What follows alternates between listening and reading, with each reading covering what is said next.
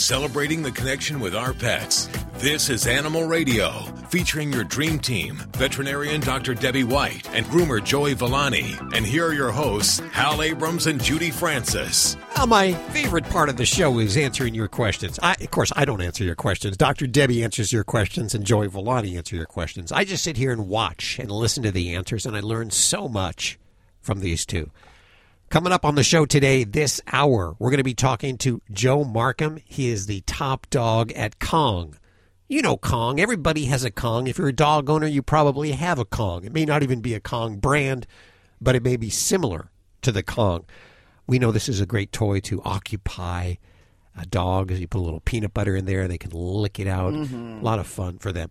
How did this Kong toy get invented? I kind of thought that it was, probably a lot of scientists behind it, looking at shapes and that kind of... Trying to find something that they couldn't destroy. Yeah, because it's hard to find something that a dog won't chew up into little pieces. Mm-hmm. Well, you'll be interested to know how the Kong was invented, and you're going to find out this hour with Joe Markham from Kong on Animal Radio. Also on the show today, we're going to put an end to this age-long battle about who is smarter, the dog or the cat. Finally. Because we know it's the cat, right? No. You're wrong, Hal. We have Josh Fishman. He's the senior editor of Scientific American. He's just written an article about this and has some interesting information for you. Cat lovers and dog lovers and raccoon lovers. And bears, oh my. Lori, what are you working on for this hour? You said you were going to talk with the guy who invented Kongs. Yes. Well, who invented flaky pet parents? Flaky pet parents. Is that a thing? You know who was responsible for flaky pet parents? Who's that? Their pets. I'll tell you how this works out, but we're all guilty of this. There's new research out, Hal, and it's not in our favor. Can I just say, when you put together a tease, you go overboard. I mean, I am so hooked. I just want to find out what she's talking about. I'm going to stick around for that. Well, thanks. It's toll-free, 1-866-405-8405. Don't forget, you can also ask your questions from the free Animal Radio app for iPhone and Android and BlackBerry. And we go to Nancy. Hi, Nancy. How are you? You got to push the button, Hal. There you go. Hey, Nancy. How are you? I'm good. How are you doing? Very good. Where are you calling from today? I am calling from Beverly Hills, Michigan. There's a Beverly Hills in Michigan? Really? Yes. You didn't know that, did you? Is it anything like the one in L.A.? Yeah, almost, except we don't have palm trees. So what's going on today? I have the whole team here for you. Well, we have a German Shepherd, about 5 years old, and during the day, now both of us are gone, and so Max is home alone by himself, and we were wondering about getting a companion pet, either a boy or a girl, and we're not quite sure how to go about this, so we were thinking you might have some suggestions for us. Oh, absolutely. And you know what? You're doing the right thing. You're asking about it first before any kind of impulse pet comes around. So yes, whenever we add a second or even a third dog into the household, really the first thing I do is look at Max. And I would first examine his personality, his social state, and even his activity level. And we want to make sure we're looking for a pet that's going to be somewhat compatible to him. But first, we can't take a dog that's, say, dog aggressive and very easily introduce another dog into that situation. So that's the kind of stuff that we're always looking for. So how does he react when he's out in public around other animals? How does he do when he's with a puppy versus an older dog? So that's an important thing to look at and to see if he's responded in a positive way in the past. If he's gotten into fights or you've had near misses, it might be a moment for you to take a step back and cause, is this going to be the right situation, or do we need to go into this with a little bit more of a trainer or behaviorist to assist us along the way? So that's kind of the first thing. And then activity level too is, if we have an older pet that is, having mobility issues or that just doesn't do a whole lot, adding in a young pup might not be the best solution in every situation. Sometimes it's wonderful and it gives some new life to the old one. But to really look at how that might play out in the household. So tell me about Max's situation. How is his personality towards other dogs? Well, he's he's kind of one of those middle of the road sort of pooches where when we walk and pass another pooch, they kind of come nose to nose. There's a lot of tail wagging, and it's almost like, okay, let's play. And but there hasn't been any overt barking or biting or any of that. Okay, so good. I'm thinking that another dog would do well. Yeah. Okay, well that's good. That's encouraging to hear that, because if we have a pet that has unfavorable tendencies or behaviors, sometimes that actually can be picked up by the second dog. So we want to make sure we're not perpetuating, bad behavior. So the real big thing that I would advise you is we do find in general, and this is kind of generalization. I know I'm going to have people mad at me because I'm saying this, but when we introduce a second dog, the best combination tends to be an opposite sex combination. Okay. So if he's a male, you're having the best chance of compatibility with a female. Well, that makes sense. And I'll tell you that a lot of times people mistake that getting two female dogs is a good combination. That is, we call that a bitch fight. So it's the highest rate of inter-dog household aggression is two female dogs. And I've had it to where they actually have to be rehomed because it can be so severe. So yeah, I'd look at a female. And then if you're, adopting wherever you're getting this potential dog from, I would want to make sure you do have the ability to do some visitation to see if they have a good first introduction and if it seems like that might be a good match. And to do that with supervision, either the breeder or the pet store or the adoptive agency. Usually we want someone there to read body language just to see if things are looking on the up and up there. Okay, that's a good idea. Sure. Okay. Well, good luck with things. And, Yeah. Certainly, I will tell you that a lot of people think we need to get dogs so that they will stay busy during the day. But if you have a camera on dogs during the day, most of them will be sleeping on a couch. So you'll have one on the chaise lounge, one on the other chair. So, yeah, they tend to wait till we get home to have their hooligans going there. Oh, yeah. I'm sure as soon as you shut the door and leave for the day, they're going, okay, we're out of here. Let's have fun. Nancy, thank you so much for your call. Please send us a picture of your new addition when you find a brother or a sister for Max. I guess it would be a sister for Max, hopefully. Toll free, 1-866-405-8405 to reach out to the Dream Team right now. Don't forget you can also ask your questions from the free Animal Radio app for iPhone and Android. Well, this portion of Animal Radio is underwritten by author Helen Brown. In the tradition of her best-selling memoir, Cleo, Helen Brown's Bono, the amazing story of a rescue cat who inspired a community, is a heartwarming true story about a cat who just wanted a home and someone to love. Her website's helenbrown.com. And thank you, Helen Brown, for underwriting Animal Radio. Hi, Peggy. Animal Radio, hello, how are you doing? Good. Where are you calling from? Fresno, California. Fresno, listening on Kino. Yes, ma'am. I mean, sir. I love that. Thank you. Dr. Debbie's here. How can she help you? I was wondering if I should go ahead and start my kitty on epilepsy medicine, if it would hurt him if he doesn't have it at all. All right. Well, what's he doing for you? Well, my vet took the blood test and all his internal, he's fine. He just started seizing one day, and when he gave him the blood test, he had put him out, and that whole day he slept. And he had told me that if he has epilepsy, he's going to seize anyway. Either that or it might be a brain tumor or cancer, whatever he had said, something to do with the brain. Okay. And without the MRI, he's not going to be able to know. So he has seized. This happened on Friday when I took him in. His seizures have lessened, but he just had one a half an hour ago. So should I go ahead and start him on that? How often is he having them?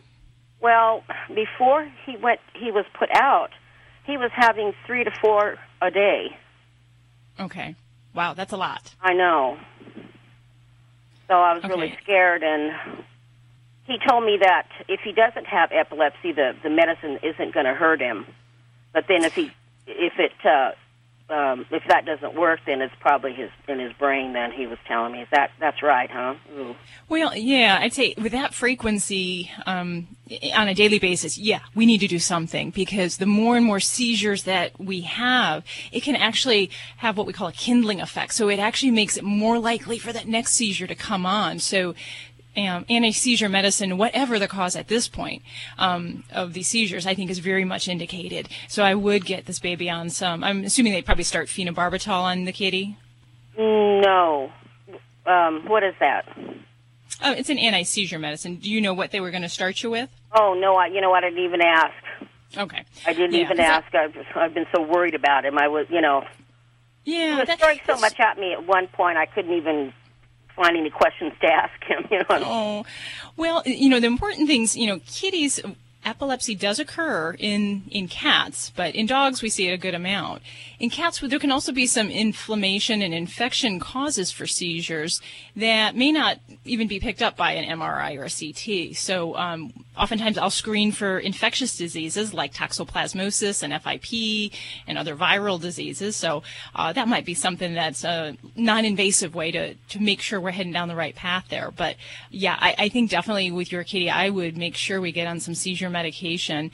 And if this was one seizure every 6 months, no, I wouldn't do that. And I don't think that's a duration or frequency bad enough. But you're in a very special category. So, yes, I would certainly see about getting him on the medication and get his quality of life up, because that's really kind of distressing. They don't hurt when they have seizures, but it's very confusing. And coming in and out of that can really affect their joie de vivre and their ability to be happy kitties. So I would encourage you, definitely. Okay, then I will. Well, he told me it could be really harmful for his internally.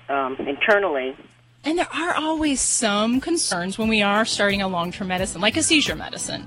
So he's correct. And you want to watch things like their liver values and make sure that those are staying in check and that we're not having problems. But I wouldn't let the fear of those side effects in your situation hold you back from doing something that's going to be very important medically to help your kitty be comfortable. You're listening to Animal Radio. Call the Dream Team now at 1-866-405-8405. Hi, this is Brandon McMillan, host of the weekly CBS TV series Lucky Dog. I'm also the spokesperson for the 10th annual Get Your Licks on Route 66 Pet Adoption Tour, brought to you by Fido Friendly Magazine. The tour travels from LA to Chicago, stopping at shelters along the way to support adoption events. I'll be at the LA Kickoff event on September 8th, along with some great pets that are available for adoption. Log on to FidoFriendly.com to find out where the tour stops near you. And who knows? You just might find your new forever friend. Hi, this is Joyce DeWitt on Animal Radio. Please spay and neuter your animals. Thank you. You're listening to Animal Radio. If you missed any part of today's show, visit us at animalradio.com or download the Animal Radio app for iPhone and Android. It's Animal Radio, celebrating the connection with our pets. By a show of hands, how many of you have a Kong? Oh, I do. If you have a dog, chances are you have a Kong. That's what I thought. Mm-hmm. Kong has become a name just like Kleenex or Band-Aid. They're brand names that have become part of the vernacular for us. And, you say, hey, go out and get a Kong for your dog. It may not actually be the Kong brand that you get. But everybody knows, what you're talking about. Yeah. So how was the Kong invented? It actually is a pretty cool story. And the inventor and owner of Kong is going to be joining us, Joe Markham, this hour.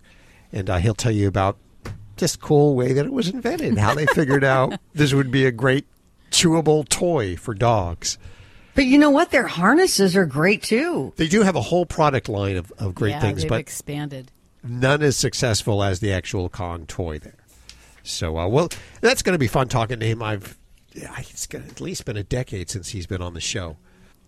Also, coming up next hour, we're going to be talking to a guy who studies brains.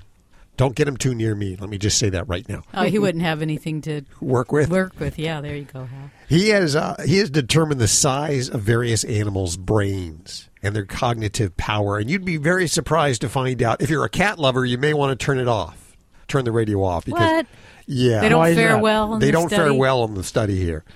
In fact, raccoons fare better than cats. Oh, those little boogers are smart. They are. They actually fare better than dogs. They have more brains than dogs. Yeah, okay. So we're going to talk to this guy in just a few minutes, the brain expert, Josh Fishman. Is that his name? Yes. Josh Fishman. So stick around for that. Lori, what are you working on for this hour? Well, we as pet parents, apparently, according to a new survey, have big problems when it comes to going on vacations and just leading a normal social life. So I'll tell you how we compare to others coming up. That's on the way. Let's go to the phones for your calls first. Let's go to Arnold. Hey, Arnold, how are you doing? I'm okay, thank you. Where are you calling from today? Well, I'm actually in Newport Beach, California at the moment. How can we help you today? Okay, well, I'm in an RV, and I've driven up from Miami, and I've got a 2.5-year-old Ridgeback mixed dog from a shelter down there. And for the last about a little bit more than 24 hours now, he has his bowel movement. His stools are kind of like soupy. It's not water, but it's more of a consistency of mud.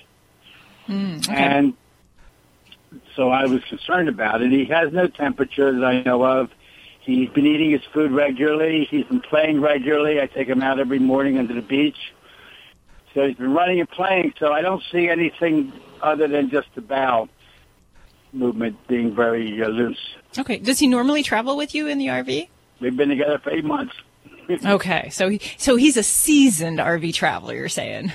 Absolutely.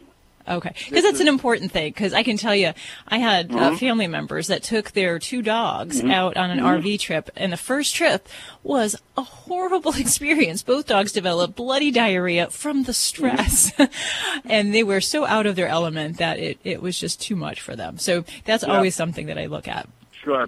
When I drive, he lays right down by the well, and he's very calm, and like I said, this is not related to, I don't think it's related to that anyway, not from driving. Okay. Well, other than stress, there are oodles of causes of diarrhea. So if nothing else really jumps out with a change in feeding regimen, water that he's drank out of any kind of natural source. Well, what he does sometimes, he grazes a little bit and he gets stuff off the ground sometimes, which I try to avoid. But the other thing, I take him to the beach or the ocean, and sometimes he'll drink the salt water. That'll do it. That'll do it, yeah. Yeah. Oh, that salt water, it's a powerful osmotic. It will cause diarrhea, definitely. Some dogs never learn. So all of those things are certainly suspect. If he's eating things or drinking a lot of salt water, that can definitely cause diarrhea. If we don't have a lot of other real serious symptoms, we're not having a change in appetite, vomiting, and seeming in pain, then it may not be anything we need to necessarily do anything for. My simple solution for a dog with diarrhea that's just started for 24 hours, nothing else has happened, is really to take the food away and make sure we can control everything that's going in his mouth and supervise him. So he really ought not to be running the beach by himself. Keep up the water. In some cases, I will use canned pumpkin, and that can actually be an effective tool for both diarrhea and for constipation. I missed that. Would you repeat that for me? Canned pumpkin, the kind without the spice. And pumpkin. Stuff that they put in a pumpkin pie? No, not that stuff, because I made that mistake before. I don't know what canned pumpkin is. You've lost me completely. Yeah, so there is canned pumpkins. There's the plain canned pumpkin and can, and then there's also the one that's got all the nutmeg and the cinnamon. You don't want the one that's spiced. But the plain canned pumpkin, you can give that. For a large dog, I might give a tablespoon each meal, just to see if that would help to solid up things. Small dog, maybe do a teaspoon.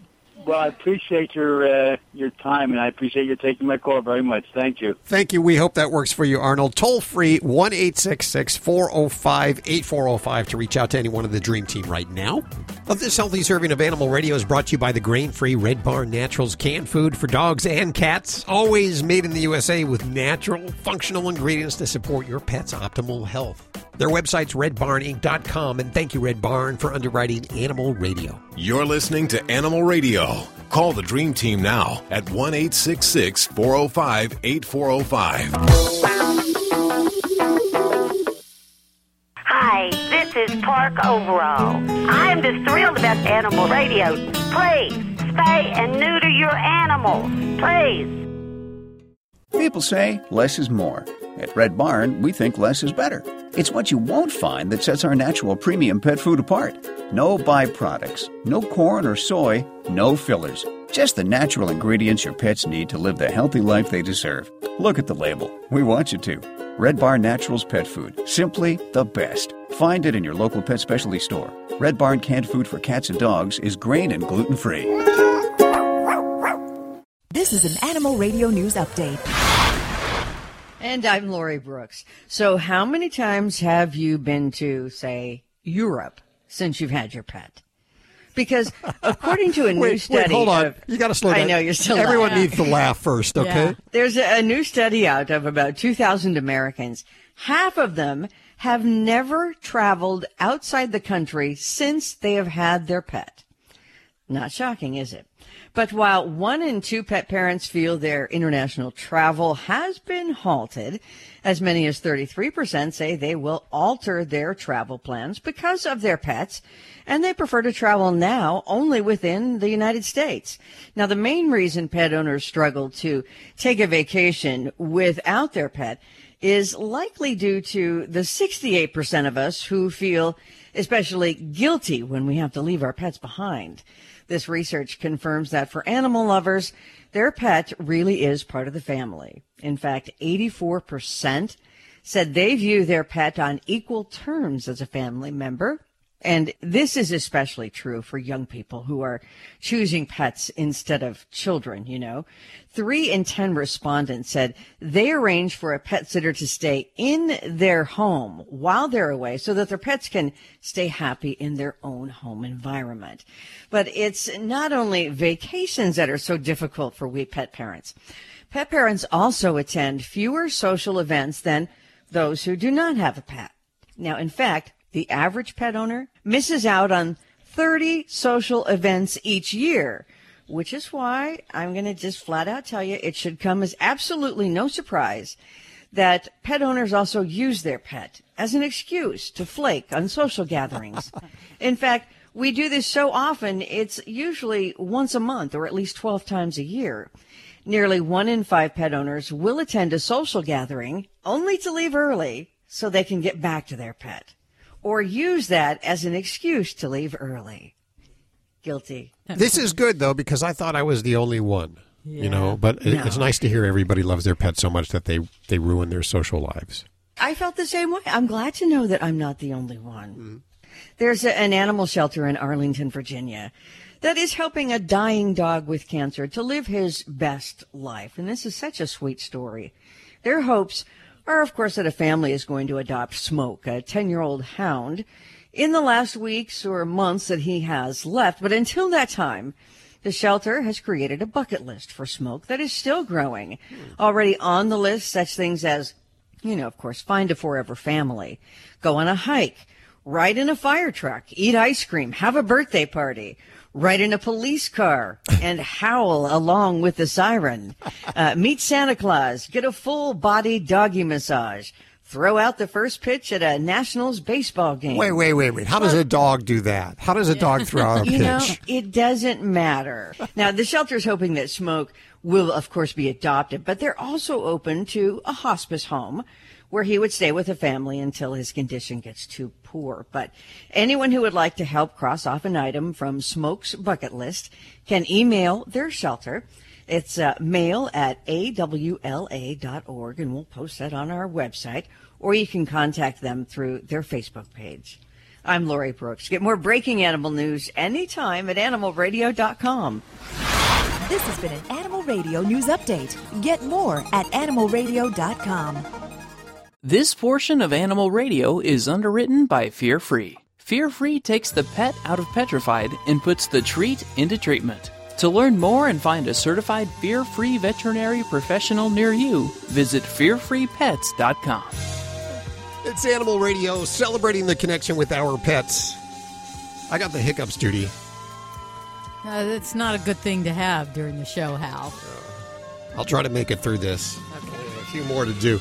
I wanted to tell you, starting next month, Animal Radio kicks off a nationwide adoption drive. And every week we'll feature a cat or a dog that's looking for a home.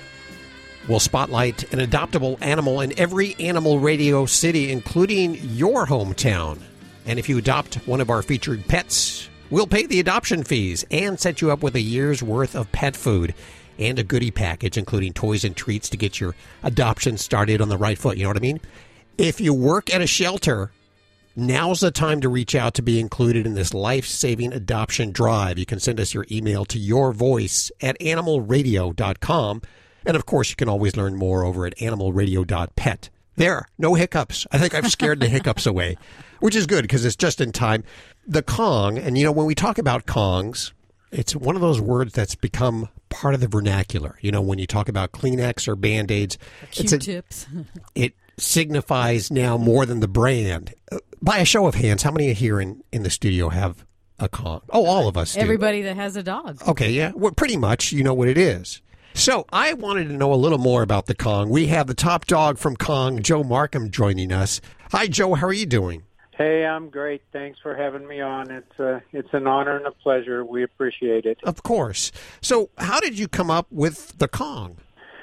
Well, I can only take half of the credit for it. My dog Fritz, who was a rock-chewing German Shepherd, actually brought what was a part of a Volkswagen suspension from underneath the workbench. He brought it over and dropped it on my foot. And it is, I saw what he needed because we'd been on a quest for a long time because my rock-chewing dog was losing his teeth. He had about a third of his teeth already worn down. So he was a big chewer, and you were working on a VW, and he just came over with the part in his mouth, right? Is that what you're saying? Yeah, motorcycle guys, which I was back then, we didn't have a lot to do in the wintertime, so we worked on a lot of Volkswagens because they were air-cooled and very similar in a lot of ways with tools and things that we needed. So that was some parts left over from the winter work before, and Fritz went through them and found just what he was looking for. And so the shape of a Kong, as we know it, the traditional shape is actually like the suspension portion of a VW. Yes, a 67 VW bus has a strangely familiar-looking part on it now that resembles a Kong. Now, what he brought to me had a big metal bracket on it and everything because it mounted on the top of a transaxle to keep that thing from bumping against the frame. But that's what inspired the initial Kong was that shape. That I did pull the metal bracket off, of course, and gave it to him. He did prefer it better without the metal on it. But, of course. Yes, indeed. But that kind of gave the inspiration to Kong. That was about like 1970 to give you an idea how long ago that was. Now, about the name, I can take some guesses at the name, but how did that come up? Okay, some friends of mine that wanted to invest in this new idea of a dog toy were all looking at it and saying, well, what is that thing? What should we name it? And Beehive and some of these other names just didn't sound right. And the kid had just come from seeing the movie, the remake of King Kong, said, that ought to be the earplug for King Kong. Duh. Well, it's a Kong for sure. It's strong like him. So that's where it came. And as it turned out, it wasn't trademarked in our class of trade. So we were able to secure that trademark. Yeah. And now it's huge. It's worldwide. How many countries do you sell it in? 82 and counting. So we print now, I think, in 14 languages. How many do you think you've sold? We're trying to figure that out.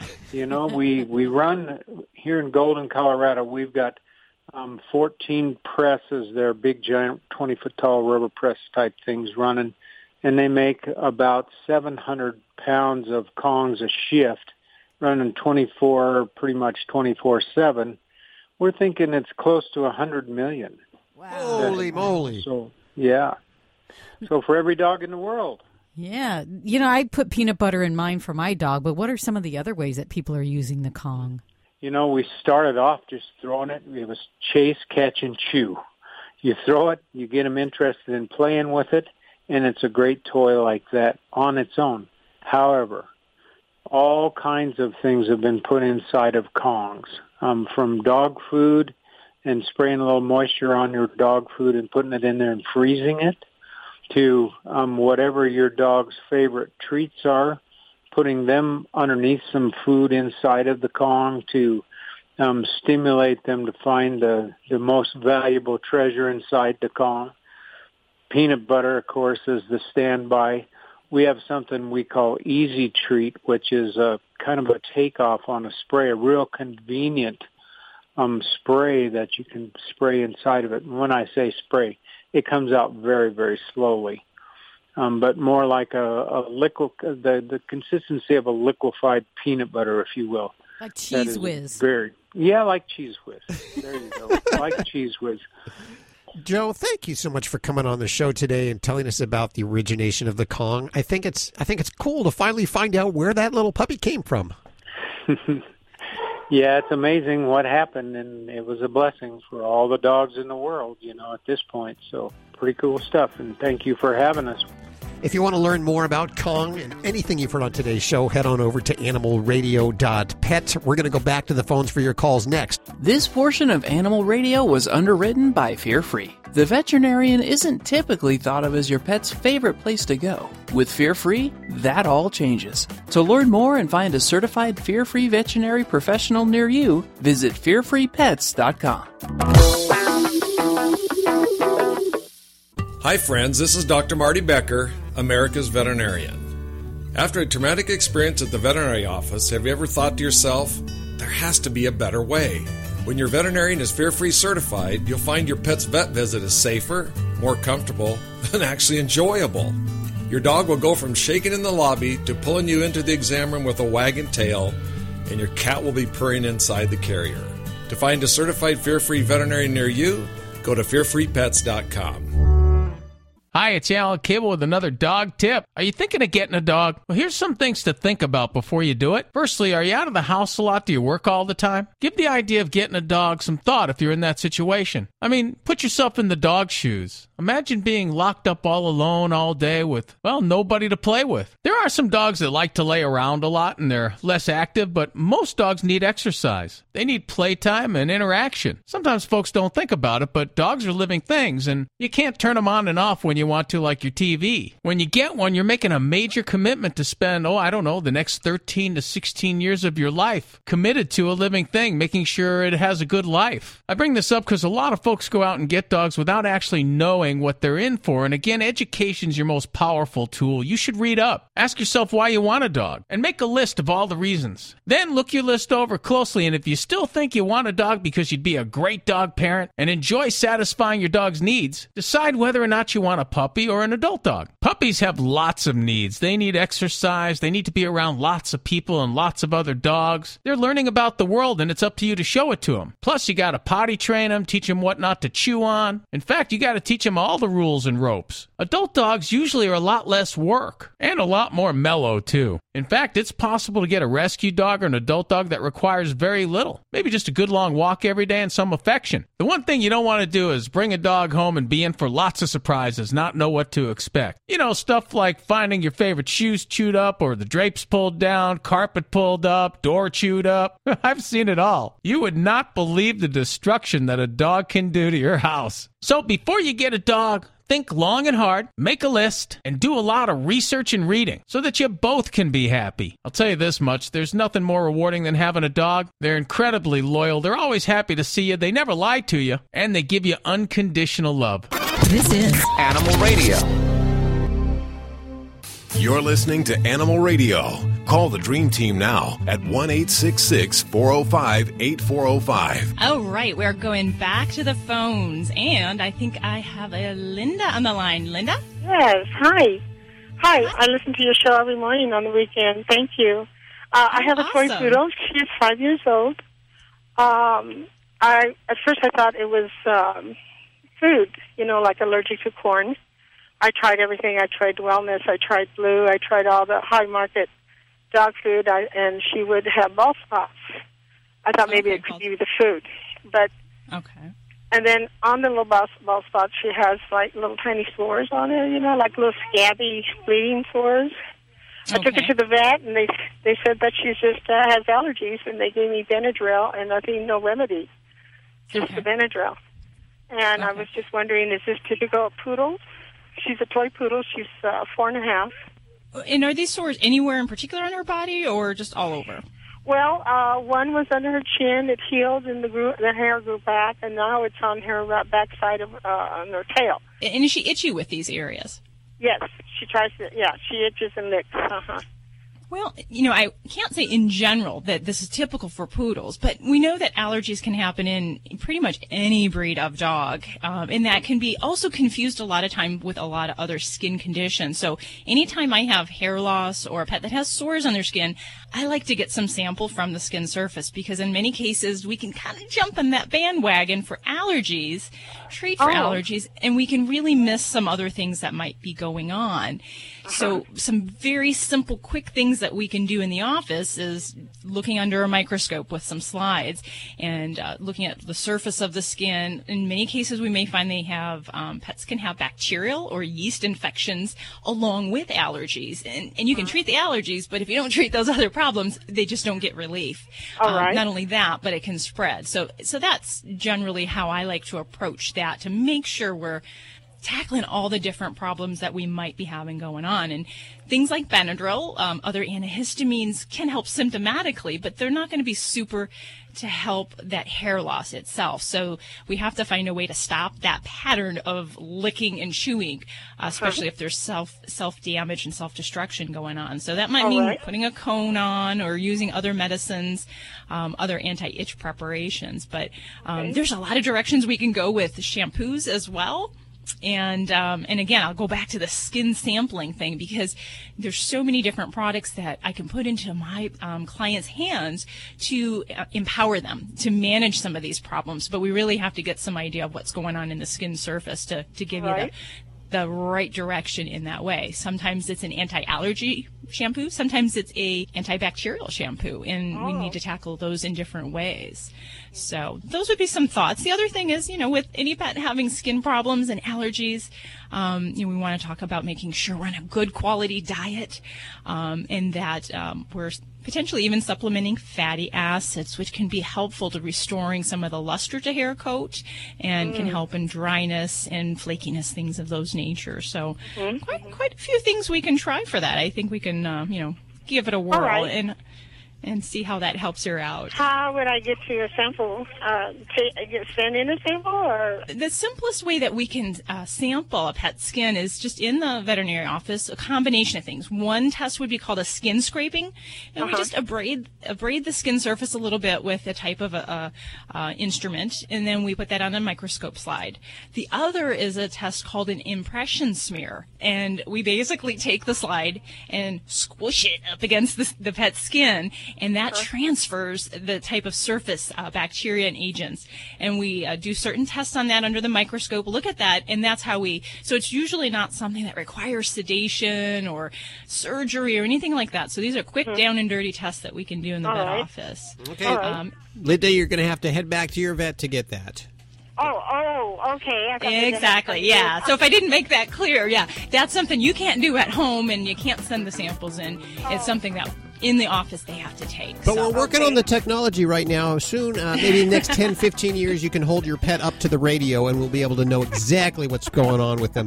Linda, good luck with that. Thank you for your call. Thank you for your suggestions. Thank you very much for listening to Animal Radio. 1-866-405-8405. When Helen Brown ran away to New York City, she had no idea that a homeless cat with a punk rock haircut would teach her the true meaning of love. In the tradition of her best-selling memoir, Cleo, Helen Brown's Bono, The Amazing Story of a Rescue Cat Who Inspired a Community, is a heartwarming true story about a woman without an anchor and a homeless cat without much hope of finding a forever home in the city that never sleeps. Bono by Helen Brown is on sale now everywhere books are sold. Learn more at helenbrown.com. Celebrating the connection with our pets. This is Animal Radio, featuring your dream team, veterinarian Dr. Debbie White and groomer Joey Villani. And here are your hosts, Hal Abrams and Judy Francis. How smart is your cat? How smart is your dog? Which one is smarter? Yeah, there's been fights over the ages about this. Cat owners say, of course cats are smarter. Dog owners, I had a little New York accent there for a second. And dog owners, they say, well, damn straight, my dog is so much smarter than your cat. It can do tricks, and it listens to me. Well, we're going to try to end the dispute today. We have scientist Josh Fishman joining us. He studied the brains and the brain sizes of cats and dogs and raccoons. You'll be surprised to find out what he's found out coming up in just a few minutes right here on Animal Radio. The numbers are toll-free, 1-866-405-8405. We'll go to them in just a couple of seconds here, but first a check of what's coming up in our newscast with Miss Lori Brooks. You've heard of the cat who caught the canary, right? Sure. Or who swallowed the canary? Oh, that's terrible.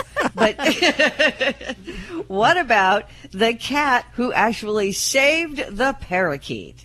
Oh. So there's a parallel there, and I mean, this is a happy ending, so I'm going to share it with you guys. That's on the way. Let's go to the phones for your calls first. And let's yap with Bill. We have Dr. Debbie. This one's for you. Hey, Bill. All right. Hi. How you all doing? Great. Good. Great. Yes, I'm calling. I got 2 dogs. One's a Lab Beagle mix, 7 years old. The other one's a Shih Tzu Maltese mix. She's also 7 years old. Okay. My problem. And what's going on? Problem is, well, they both seem to be having something with their skin, or you know what I mean. Mm-hmm. The little Shih Tzu, she'll chew herself right raw toward her back end, and the Lab doesn't chew herself raw, but she's constantly trying to bite herself, like in her rear, and she always wants me to. When I'm home, she always wants me to be scratching her rear end. Okay. Okay, kind of that special spot where you scratch and that back leg goes. And the other thing is now on her belly, on the Lab, on her belly, she's got a little bit of a growth there toward her back, like in her pit there on the one back leg. Okay. But then she's got like tags, skin tags, under both of her front legs. They don't seem to bother her. But it's this other is breaking out in this constant itch and carry on. And I called because the vet that I've used for 20 years just retired. Oh, okay. And the vets here, I live in upstate New York. And these people want $100 just to bring the dog in. Okay. Wow. So have you tried any remedies as far as, at least with your previous veterinarian, to tackle this problem, or is this just a new onset of problem? No, what I've been doing is I've been bathing them when I get home, because I'm on the road all the time. But I bathe them, with a dog shampoo. Okay. And then I've been using hydrocodone spray. Okay. That and seems how's to that help. It seems to help the itching a bit, although the Lab, it doesn't help her butt at all. She just goes nuts with that sometimes. And I remember the vet told me something about a gland just inside of her butt. Sure, yeah. And he said if you took and run your finger around that and cleaned it out or whatever, it would help. I'm scared to I'm afraid to hurt. I don't blame you. It sounds quite unpleasant when we describe the anal gland expression process. But those glands are sitting, on either side of the anal area, and they definitely can cause problems where dogs will lick, scoot, drag their bottom. Right. And for the best health of your relationship with your dog, I recommend taking her either to a vet or a groomer and having that done. There are folks that do this at home, but there's kind of that what I call a breakdown in that bond. Like, really, do you got to do that to me, Dad? It's just. But yeah, that would be definitely something simple to have addressed and taken a look at. Now, in the area where you're at, with having both dogs with these symptoms, I gotta say, vigilant flea control is going to be really very, very important. And even if you don't see fleas, you're in an area where I'd still worry about that. So if you haven't been using a regular product, I would consider using something, especially some of the different topicals that you can apply once a month. And one that we use pretty readily is Advantix 2, which has some nice sustained protection. You want to do that, but also make sure we're not missing some really serious medical problems. And it might be worthwhile to pick up that phone and call around, see if you can find a vet that's kind of more in your mindset and maybe your budget of what you want to have done. But I think it'll be real important to make sure these babies don't have something else going on, like other types of skin mites or allergy or an infection that we need to be trying some different things. And the hydrocortisone spray is a great short-term fix, but if we really have a proven itch that continues despite that, then there's got to be some other ways that we get around that. And for me, I like to sample the skin. I like to look at what's on the surface of a critter. So sometimes even just for a vet to get their eyeballs on a pet, it can make a big difference in giving you that direction if continuing down what you're doing is right, or if we need to add in something else along the way. But as far as like the anal glands, gosh, yeah, any kind of butt scooting and licking, that would be, number one thing on my white glove test there. And Hal always laughs because I slap that white glove on quite a bit here in my office. But, these kind of gland things can be a real problem, and kind of a silent problem for many dogs where they may not even show symptoms. So, yeah, I think it'd be worthwhile to get these babies into the vet there. Okay. All right, thank you guys. I listen to you every Saturday. I wish you was on all the time. So do we. Because we could buy yachts and mansions and all kinds of things if we were on all the time. Hey, listen, let us know if that works. If you have any problems, give us a call back. If you can't find a vet there's a good list over at animalradio.com. And shop around. Find a vet that you like and one that fits your budget. Let them know. Because it's hard economic times for all of us, They understand. I like this vet that I had because he had race horses. He did? Oh. Yeah, he owned race horses, and I used to go up to his farm all the time, and that's how I became acquainted with him. But, because him and I both love horses so much. Horses and dogs. Horses and dogs. What a good combination. Hey, thanks for listening. 1-866-405-8405 to connect with the Dream Team right now. Hey, John, how are you doing? I'm good. How are you? Good. What's going on?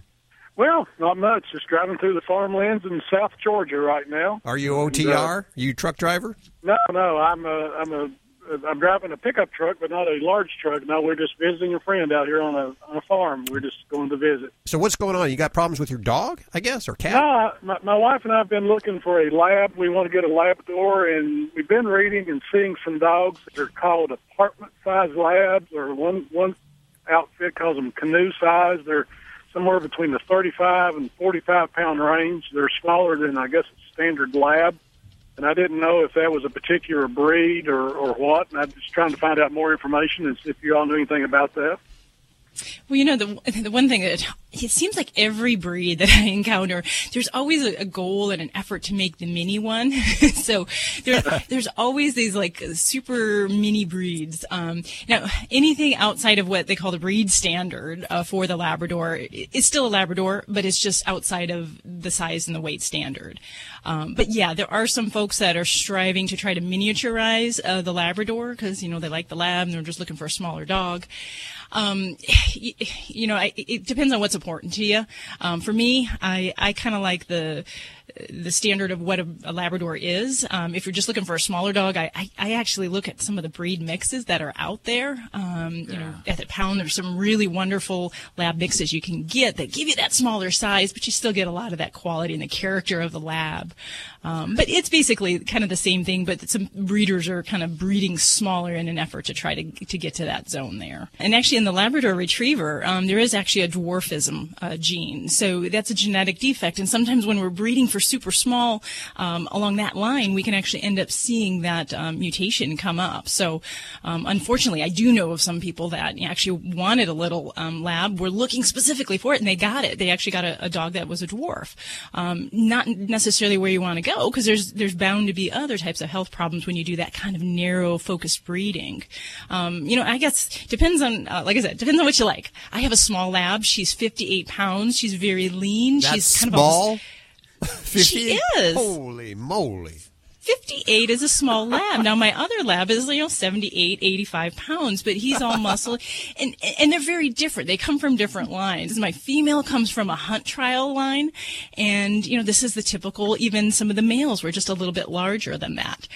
So a lot, if you look at what the people are breeding, what the size of the animals are through many generations, and then even, if you like little dogs, females generally are about 10 to even 20 pounds, sometimes lighter than the males in the same litter. So that may be one way you get a littler pup as well. Well, so just be careful with the breeder and maybe look at the female breed and be better off that route. Go over to where they are, because, there's some breeders that say, I'll meet you down at Walmart. If they say that, not a good breeder. And I have to say, the internet-derived dogs, sometimes you can get some fine dogs, but, there are certain lists on the internet that I won't say what the lists are, but sometimes there's a lot of lemons that come out of those lists. Okay. Thanks for the help. Good luck with that, John. Send us pictures when you get your dog. We want to see. Will. Okay. Aren't mutts healthier, Dr. Debbie?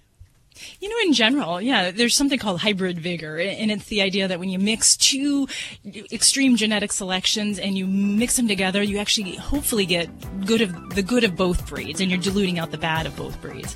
So, there's a lot to that. It's not always a precise science, but I'm a fan of mutts. Ever since I got Foss, I'm totally sold on the little mongrels. Me too. 1-866-405-8405. You're listening to Animal Radio. Call the Dream Team now at 1-866-405-8405. Can we get a fresh sweep here? The last sweep we have goes like this. This is Fred Willard on Animal Radio. Remember to spay and neuter your animals. I've had it done to me. It's not that rough. We've run it into the ground. We need something fresh. Oh, really? I don't spay that.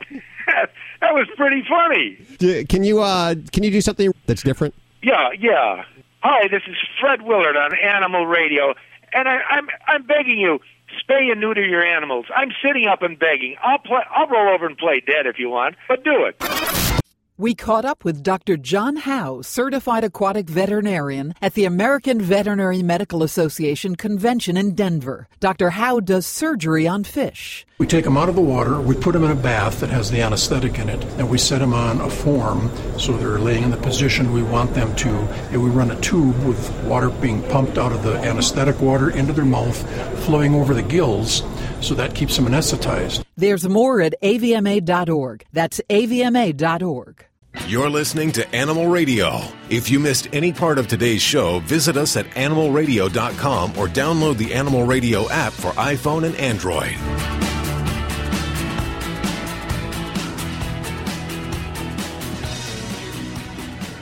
It's Animal Radio.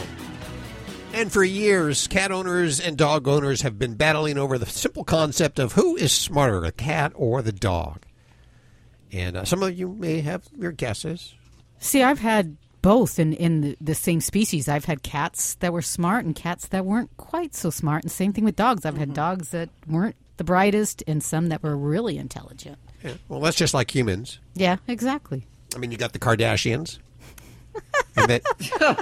Oh, my gosh. And who's on the better than opposite? saying, look at us in this room.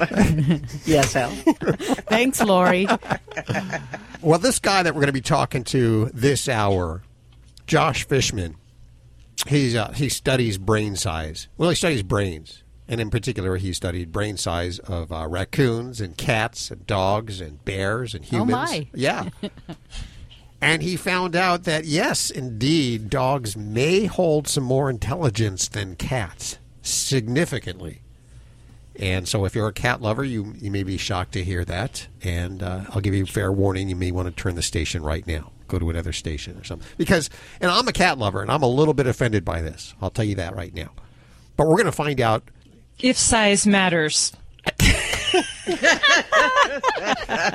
Exactly. Mm-hmm. What Dr. Debbie said right there. And that's coming up You in just got a it. few minutes right here on Animal Radio. Thank you for saving me on that one. Lori, what are you working on for this hour? You know, the internet is known for cat photos, right? The internet was made for cats. But what all those cats are giving away free to the whole wide world, we'll tell you. Okay, I'm sticking around for that. Dr. Debbie, you ready to take some calls? Yeah, let's do it. Are we going to line 7? Yes. Okay. And we have Bill there. Hey, Bill, how are you doing? Hey, pretty good. Got a question for you. I have a 12-pound little, like a Morkie mix dog, and about last Sunday, not this Sunday just passed, but yesterday, but the week before that, I noticed it started throwing up white, foamy substance with a little bit of yellow in there, and it looks like, for instance, like a bubble bath. You make a bubble bath and bubbles and stuff, or soap, just a bunch of foamy material, and there's no food in there at all, just that bubbles, white, and there was a little bit of yellow. And the dog hasn't changed. It's still eating good, and it's got plenty of energy. The only thing, about 4 times on different days, I noticed that I see some of that white foamy stuff. I caught it. So I'm not sure if it needs to go to the vet for sure, or it's got some kind of just a stomach issue. Maybe you can help me out on that a little bit. Mm-hmm. And I'm sorry, I was having a little trouble hearing. How long has the vomiting been going on? It's more than one day, right? Yeah, it's about a week. 4 times I've noticed since last Sunday, not this Sunday, but yesterday, but the week before that. I started doing it like every 2 days or whatever.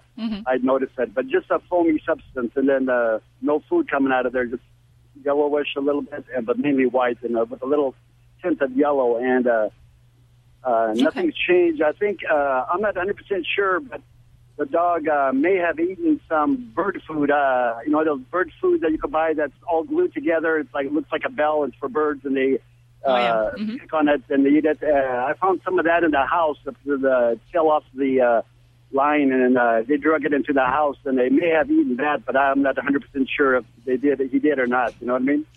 Okay. And is the doggy eaten regularly now, or do you have a good appetite? Yes. Everything's the same. It's got plenty of energy. You can't tell the difference. Nothing else has changed that I noticed. It's eating good, and they're running around and playing and all that stuff. And just the foam issue. I was going to go to the vet this afternoon, but might as well talk to you guys and see if that's a common issue sometimes, or what do you guys think? Well, I definitely think anytime we have vomiting that's occurring over a more lengthy period of time. Now, if you were just to say this vomiting happened once, one day, maybe the next, and it was over, I might be more apt to dismiss it if everything else was going well and we're eating, we're running around, and the poops are normal. But, over a week's period of time, if we still have kind of chronic intermittent vomiting, I think we need to take a look at it. And there certainly are possibilities from anything from parasites to foreign bodies to, infections, you name it. And it does, have me a little concerned about some of those, those bird seed things that are kind of glued together and all of that, because, that can act like a mass effect. Just like, even like a nub of a rawhide bone, or even like an edible bone, they can still cause digestive upset. So, I think it's a good idea to see the veterinarian, and if there's any concern that there's nothing else going on in there. Yeah, I'll definitely go to the vet this afternoon. But have you ever seen that, just the white, foamy, bubbly stuff before like that, in your experience?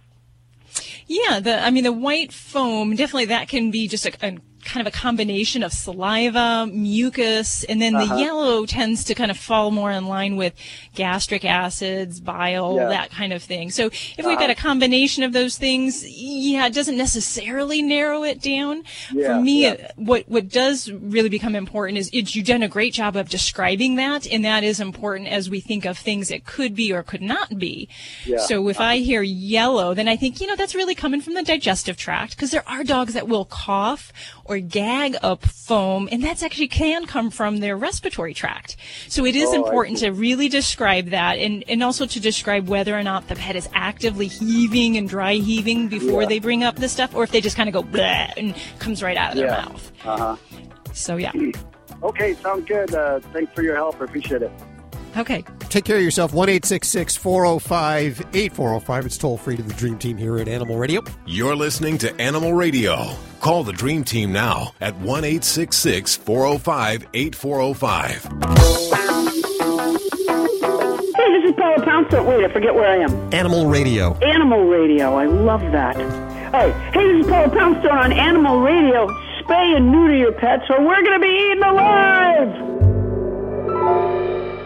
Here are the automotive news headlines. I'm Nick Miles. Toyota may stop importing certain models if the government imposes tariffs on foreign cars. Tariffs could add 10 to 25% on the cost of a new car. Toyota's reaction may be to increase the price of new cars to cover the costs, or just stop importing some models that don't make sense. So what Toyota cars are built outside the US? The RAV4, the Prius range, CHR, Land Cruiser, Mirai, 4Runner, and the entire Lexus lineup. They could all be subject to price hikes or cancellations. For more, go to ourautoexpert.com. O'ReillyAutoParts.com. Think O'Reilly Auto Parts for all of your car needs. We're close, convenient, and known for our guaranteed everyday low prices and excellent customer service from professional parts people you can trust. Stop by your local O'Reilly Auto Parts today. O'Reilly Auto Parts. Better parts, better prices every day. This is an Animal Radio News Update. I'm Lori Brooks. I got to tell you, this first story really blew me away when I first read it. Your cat, it seems, could be giving away your home address.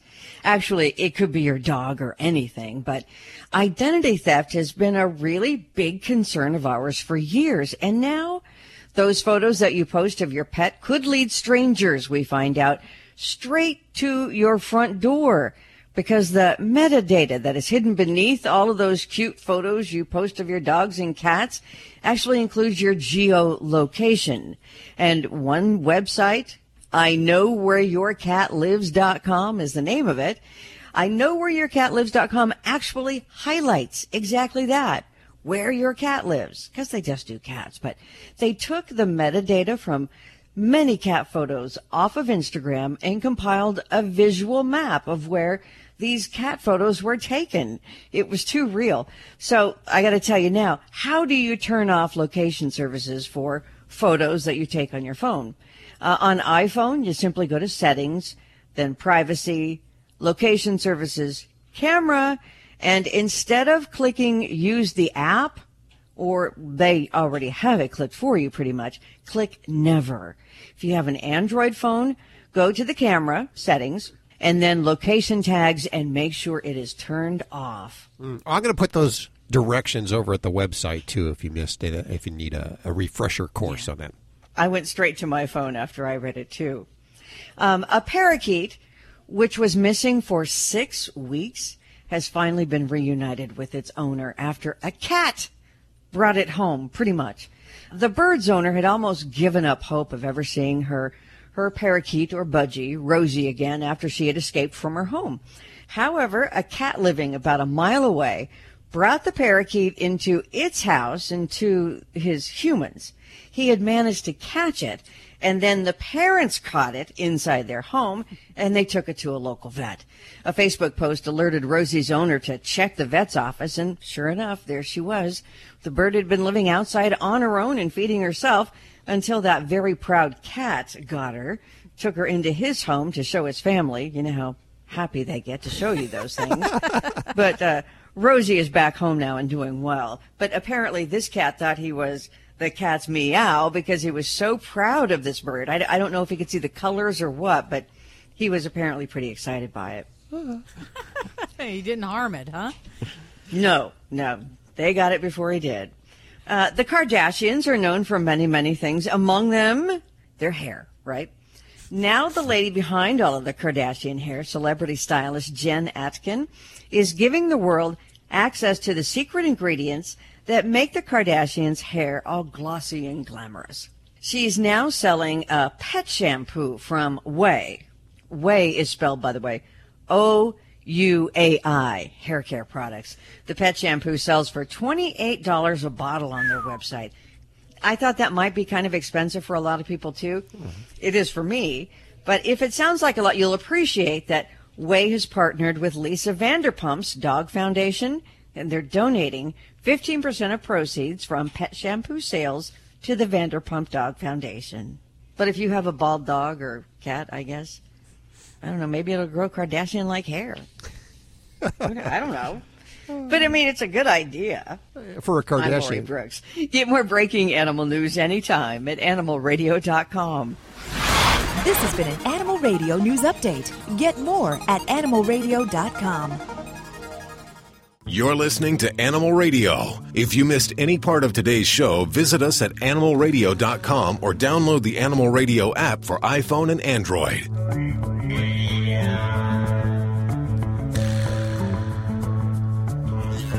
Well, it's obvious cats are much smarter. They opt not to speak English or become the servant or the master of any person. Oh, wait a minute. My dog is much smarter because he can listen to me and follow my directions and do tricks, and he just understands me before I even think something. They know what I'm thinking. Yeah. Cats are smart enough to kind of make that decision for themselves. That's what I'm saying. That's exactly what I'm saying. Well, the fight continues in studio and probably all across the country. We've started it all up again. The age-old question, are cats or dogs, which one is smarter? On the phone with us, senior editor of Scientific American, Josh Fishman, is joining us. He's actually just written an article on this very topic called Battle of the Brains. Hi, Josh. How are you doing? I'm doing great. Hi, guys. You sound like you're arguing like cats and dogs. Yeah. And you know what? You're going to be the guy who's going to put an end to this whole age-old argument. Oh, I don't think I'll put an end to it, but maybe I don't know, heap fuel onto the fire. Okay, sure. So in your article, you talk about the actual neurons that these animals have and how many they have. Right. And does that correlate to brain size? Or smartness? Intelligence? Well, those are two different questions. Okay. It does correlate to brain size. It does not really correlate to smartness because kind of what is smartness? And you guys are having this argument in the studio about my cat does a certain kind of behavior and my dog does a different kind of behavior, and one of those things makes one of these animals smarter than the other. And that's exactly why scientists undertook this research. They thought, well, we're not going to be able to settle this with subjective definitions of what is smartness, but we can count cells. And we can particularly count the brain cells that are in the part of the brain that does complicated thinking. It's called the neocortex. Let's go ahead and count them. There's a neuroscientist at Vanderbilt University named Susanna Herculana Housel who decided that she actually had a way of doing this. And how do you count cells? Well, you take brains and you turn them into kind of soup. Sorry, but science is messy sometimes. So what she did was she figured out a methodology where you take the brain and you cut away the neocortex, that outer little rind, and you put it in essentially a blender, and you turn it into soup. And it looks a little bit like unfiltered apple cider, I'm told. Unfiltered? Oh, that's good. I just won't have that anymore. Yeah.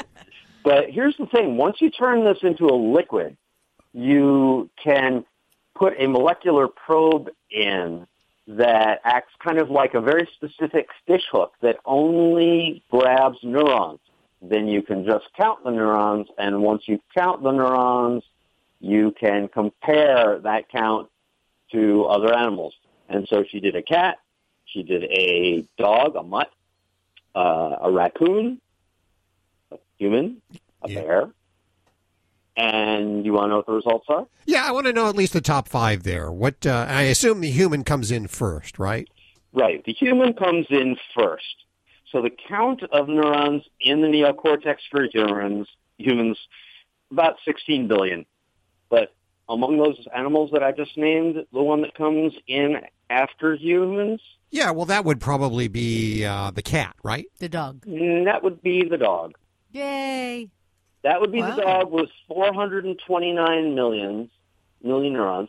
The cat has almost half that, 250 million. And where did the raccoon place?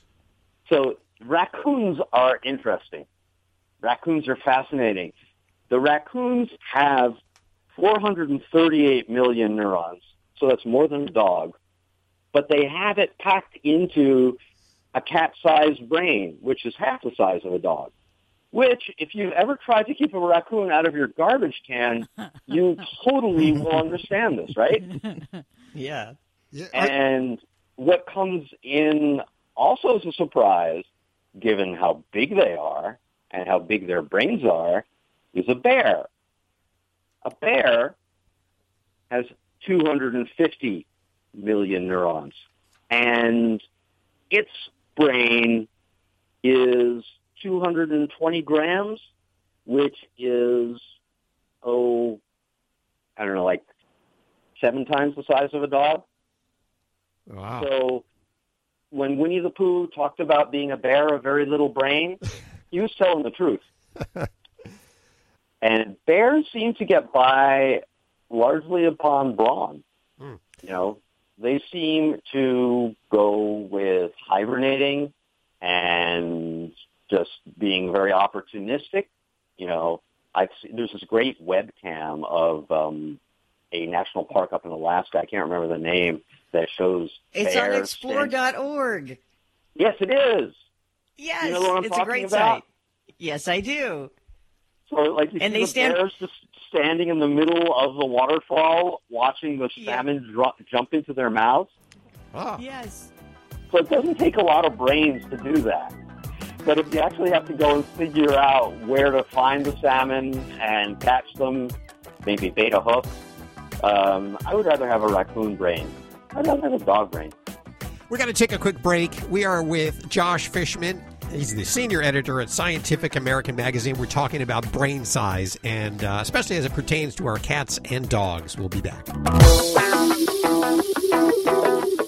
Here are today's automotive news headlines. I'm Nick Miles. He was expected to be the head of Fiat Chrysler Automobiles at some point in the future, but Englishman Mike Manley is now settling into the role early after the deterioration of the health of Sergio Marchionne. Manley, 54, has been one of Marchionne's close collaborators at Fiat Chrysler Automobiles, and in the previous role had responsibilities for product planning and sales activities outside North America. He has been head of the Jeep brand since 2009 and Ram truck brand since 2015. For more, go to ourautoexpert.com. Think O'Reilly Auto Parts for all of your car needs. We're close, convenient, and known for our guaranteed everyday low prices and excellent customer service from professional parts people you can trust. Stop by your local O'Reilly Auto Parts today. O'Reilly Auto Parts. Better parts, better prices every day.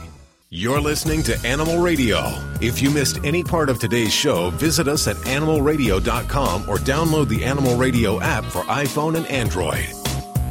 It's Animal Radio, celebrating the connection with our smart animals. Toll free 1-866-405-8405. How smart is your dog? How smart is your cat? Which one is smarter, huh? Josh Fishman is joining us. He's the senior editor of Scientific American, and he has said, well, as far as neuron size, the dog actually has almost twice as many neurons as the cat. Now, he's also prefaced this with saying that doesn't necessarily mean that they're smarter. Is that right? That's right. There are lots of different kinds of smartness. Like, there's physical smartness. There's emotional smartness. There's mathematical smartness. There is some evidence. There's some studies have been done showing that dogs are better able to hold problems in their working memories and solve them than our cats. And that is one reason why you see dogs looking for explosives in airports, and dogs as assistance animals. There are very, very few assistance cats, I think. I think we can all agree on that. So it's just really impossible to train a cat like you train a dog. It's not that they don't want to do it. It's just it may be beyond their mental capacity. It might be. Nobody has actually answered the beyond the mental capacity question. But now that we have numbers on the neuron, we can start looking at that and going, well, how many neurons do you need to solve these kinds of problems? Where does Kardashian fit in on the chain? Are they below the... No. I'm going to totally let you pick a number for that one. Hey, I have a question, Josh. I just want to make sure that I've got this right. So it's when it comes to the most brain cells, or like who would be the smartest because they've got more neurons, humans are first, right? And then is it dogs, raccoons, bears, and cats? Well, raccoons seem to come in second as far as neurons. Yeah. If you're just looking at the count, it's humans first by a mile. Then raccoons, then dogs. Tied with the cats are the bears. Well, Ro's disappointed with it. I'm sorry, Ro. I was wrong. Well, it's just like people. I'm sure some people are smart. Some people are not so smart. They have great hearts. You know what I mean? That's The article is great. Where can we see it? We can see it in the July issue of Scientific American, and you can go to Siam.com, that's SCIAM.com, and see it online. We've got a lovely graphic showing you all this. Which is good for me. I love pictures. Really cute picture of a dog and a cat. Yeah, I love the pictures. I'm a picture guy. That may speak to the amount of neurons that I have. No, but you got to have a big heart, Hal. I do have a big heart. We'll put links to everything Josh was talking about over at animalradio.pet. Josh, thank you so much for joining us today. Josh Fishman, the senior editor of Scientific American, and an interesting article. Go check it out.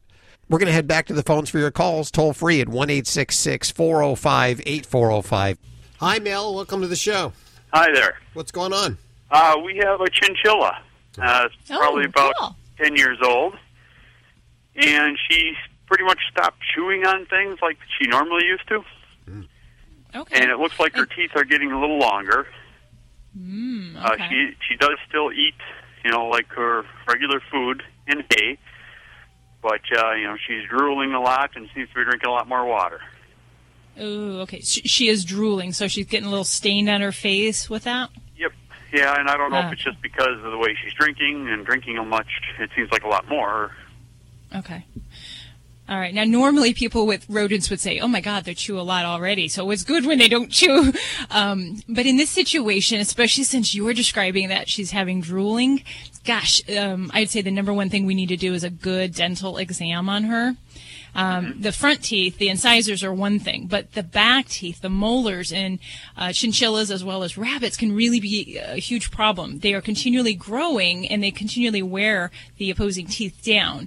If they start to get little spikes and overgrow in aspects, that creates cheek pain, or it can even entrap the tongue. So it can be quite serious. And if we're giving up on some of those chewing items or some of the different hay items, those are some of the first signs that I say that we need to get a good look inside that oral cavity and evaluate those teeth. Many chinchillas do need to have their teeth trimmed, so getting a good look is part of it, and then doing any kind of dental care that we might need to trim the teeth, or heaven forbid, if there's any bad ones that are actually creating abscesses, then surgically extracting those would be the way to proceed there. But I'd say definitely the first thing I would do is get a good look inside that mouth and, make sure your veterinarian's comfortable looking at chinchilla mouths, because they are little interesting little critters, and they got a lot of crooked little teeth in that mouth, and it can be very overwhelming if they're not comfortable with that. Got it. They're soft, aren't they? Yeah. Oh, absolutely. They're beautiful. You can make love out of them. They do make love. Oh, no! Not this one. What is their normal lifespan, Dr. Debbie? Actually, your baby sounds like we're already pretty much in the older years of chinchillas. So, yeah, I do see them living 8, 10, 12 years. Certainly hope that your baby sees many more years beyond that. Thanks for your call today. Geez, I am just so amazed at how fast time flies during this show. Once again, it has ended. Another one gone? Do not fear. If you need a fix during the week, you can head on over to animalradio.pet, or you can download the Animal Radio app for iPhone, Android, and BlackBerry. Take it wherever you go. It'll also give you recall information. So if there's ever a recall on foods or anything that affects your pets, you'll have a notification delivered right to your phone. So cool. It's free. Download it now from your app store. Have yourself a great week. Bye. I'm going to go take my smart dog for a walk. Bye-bye. This is Animal Radio Network.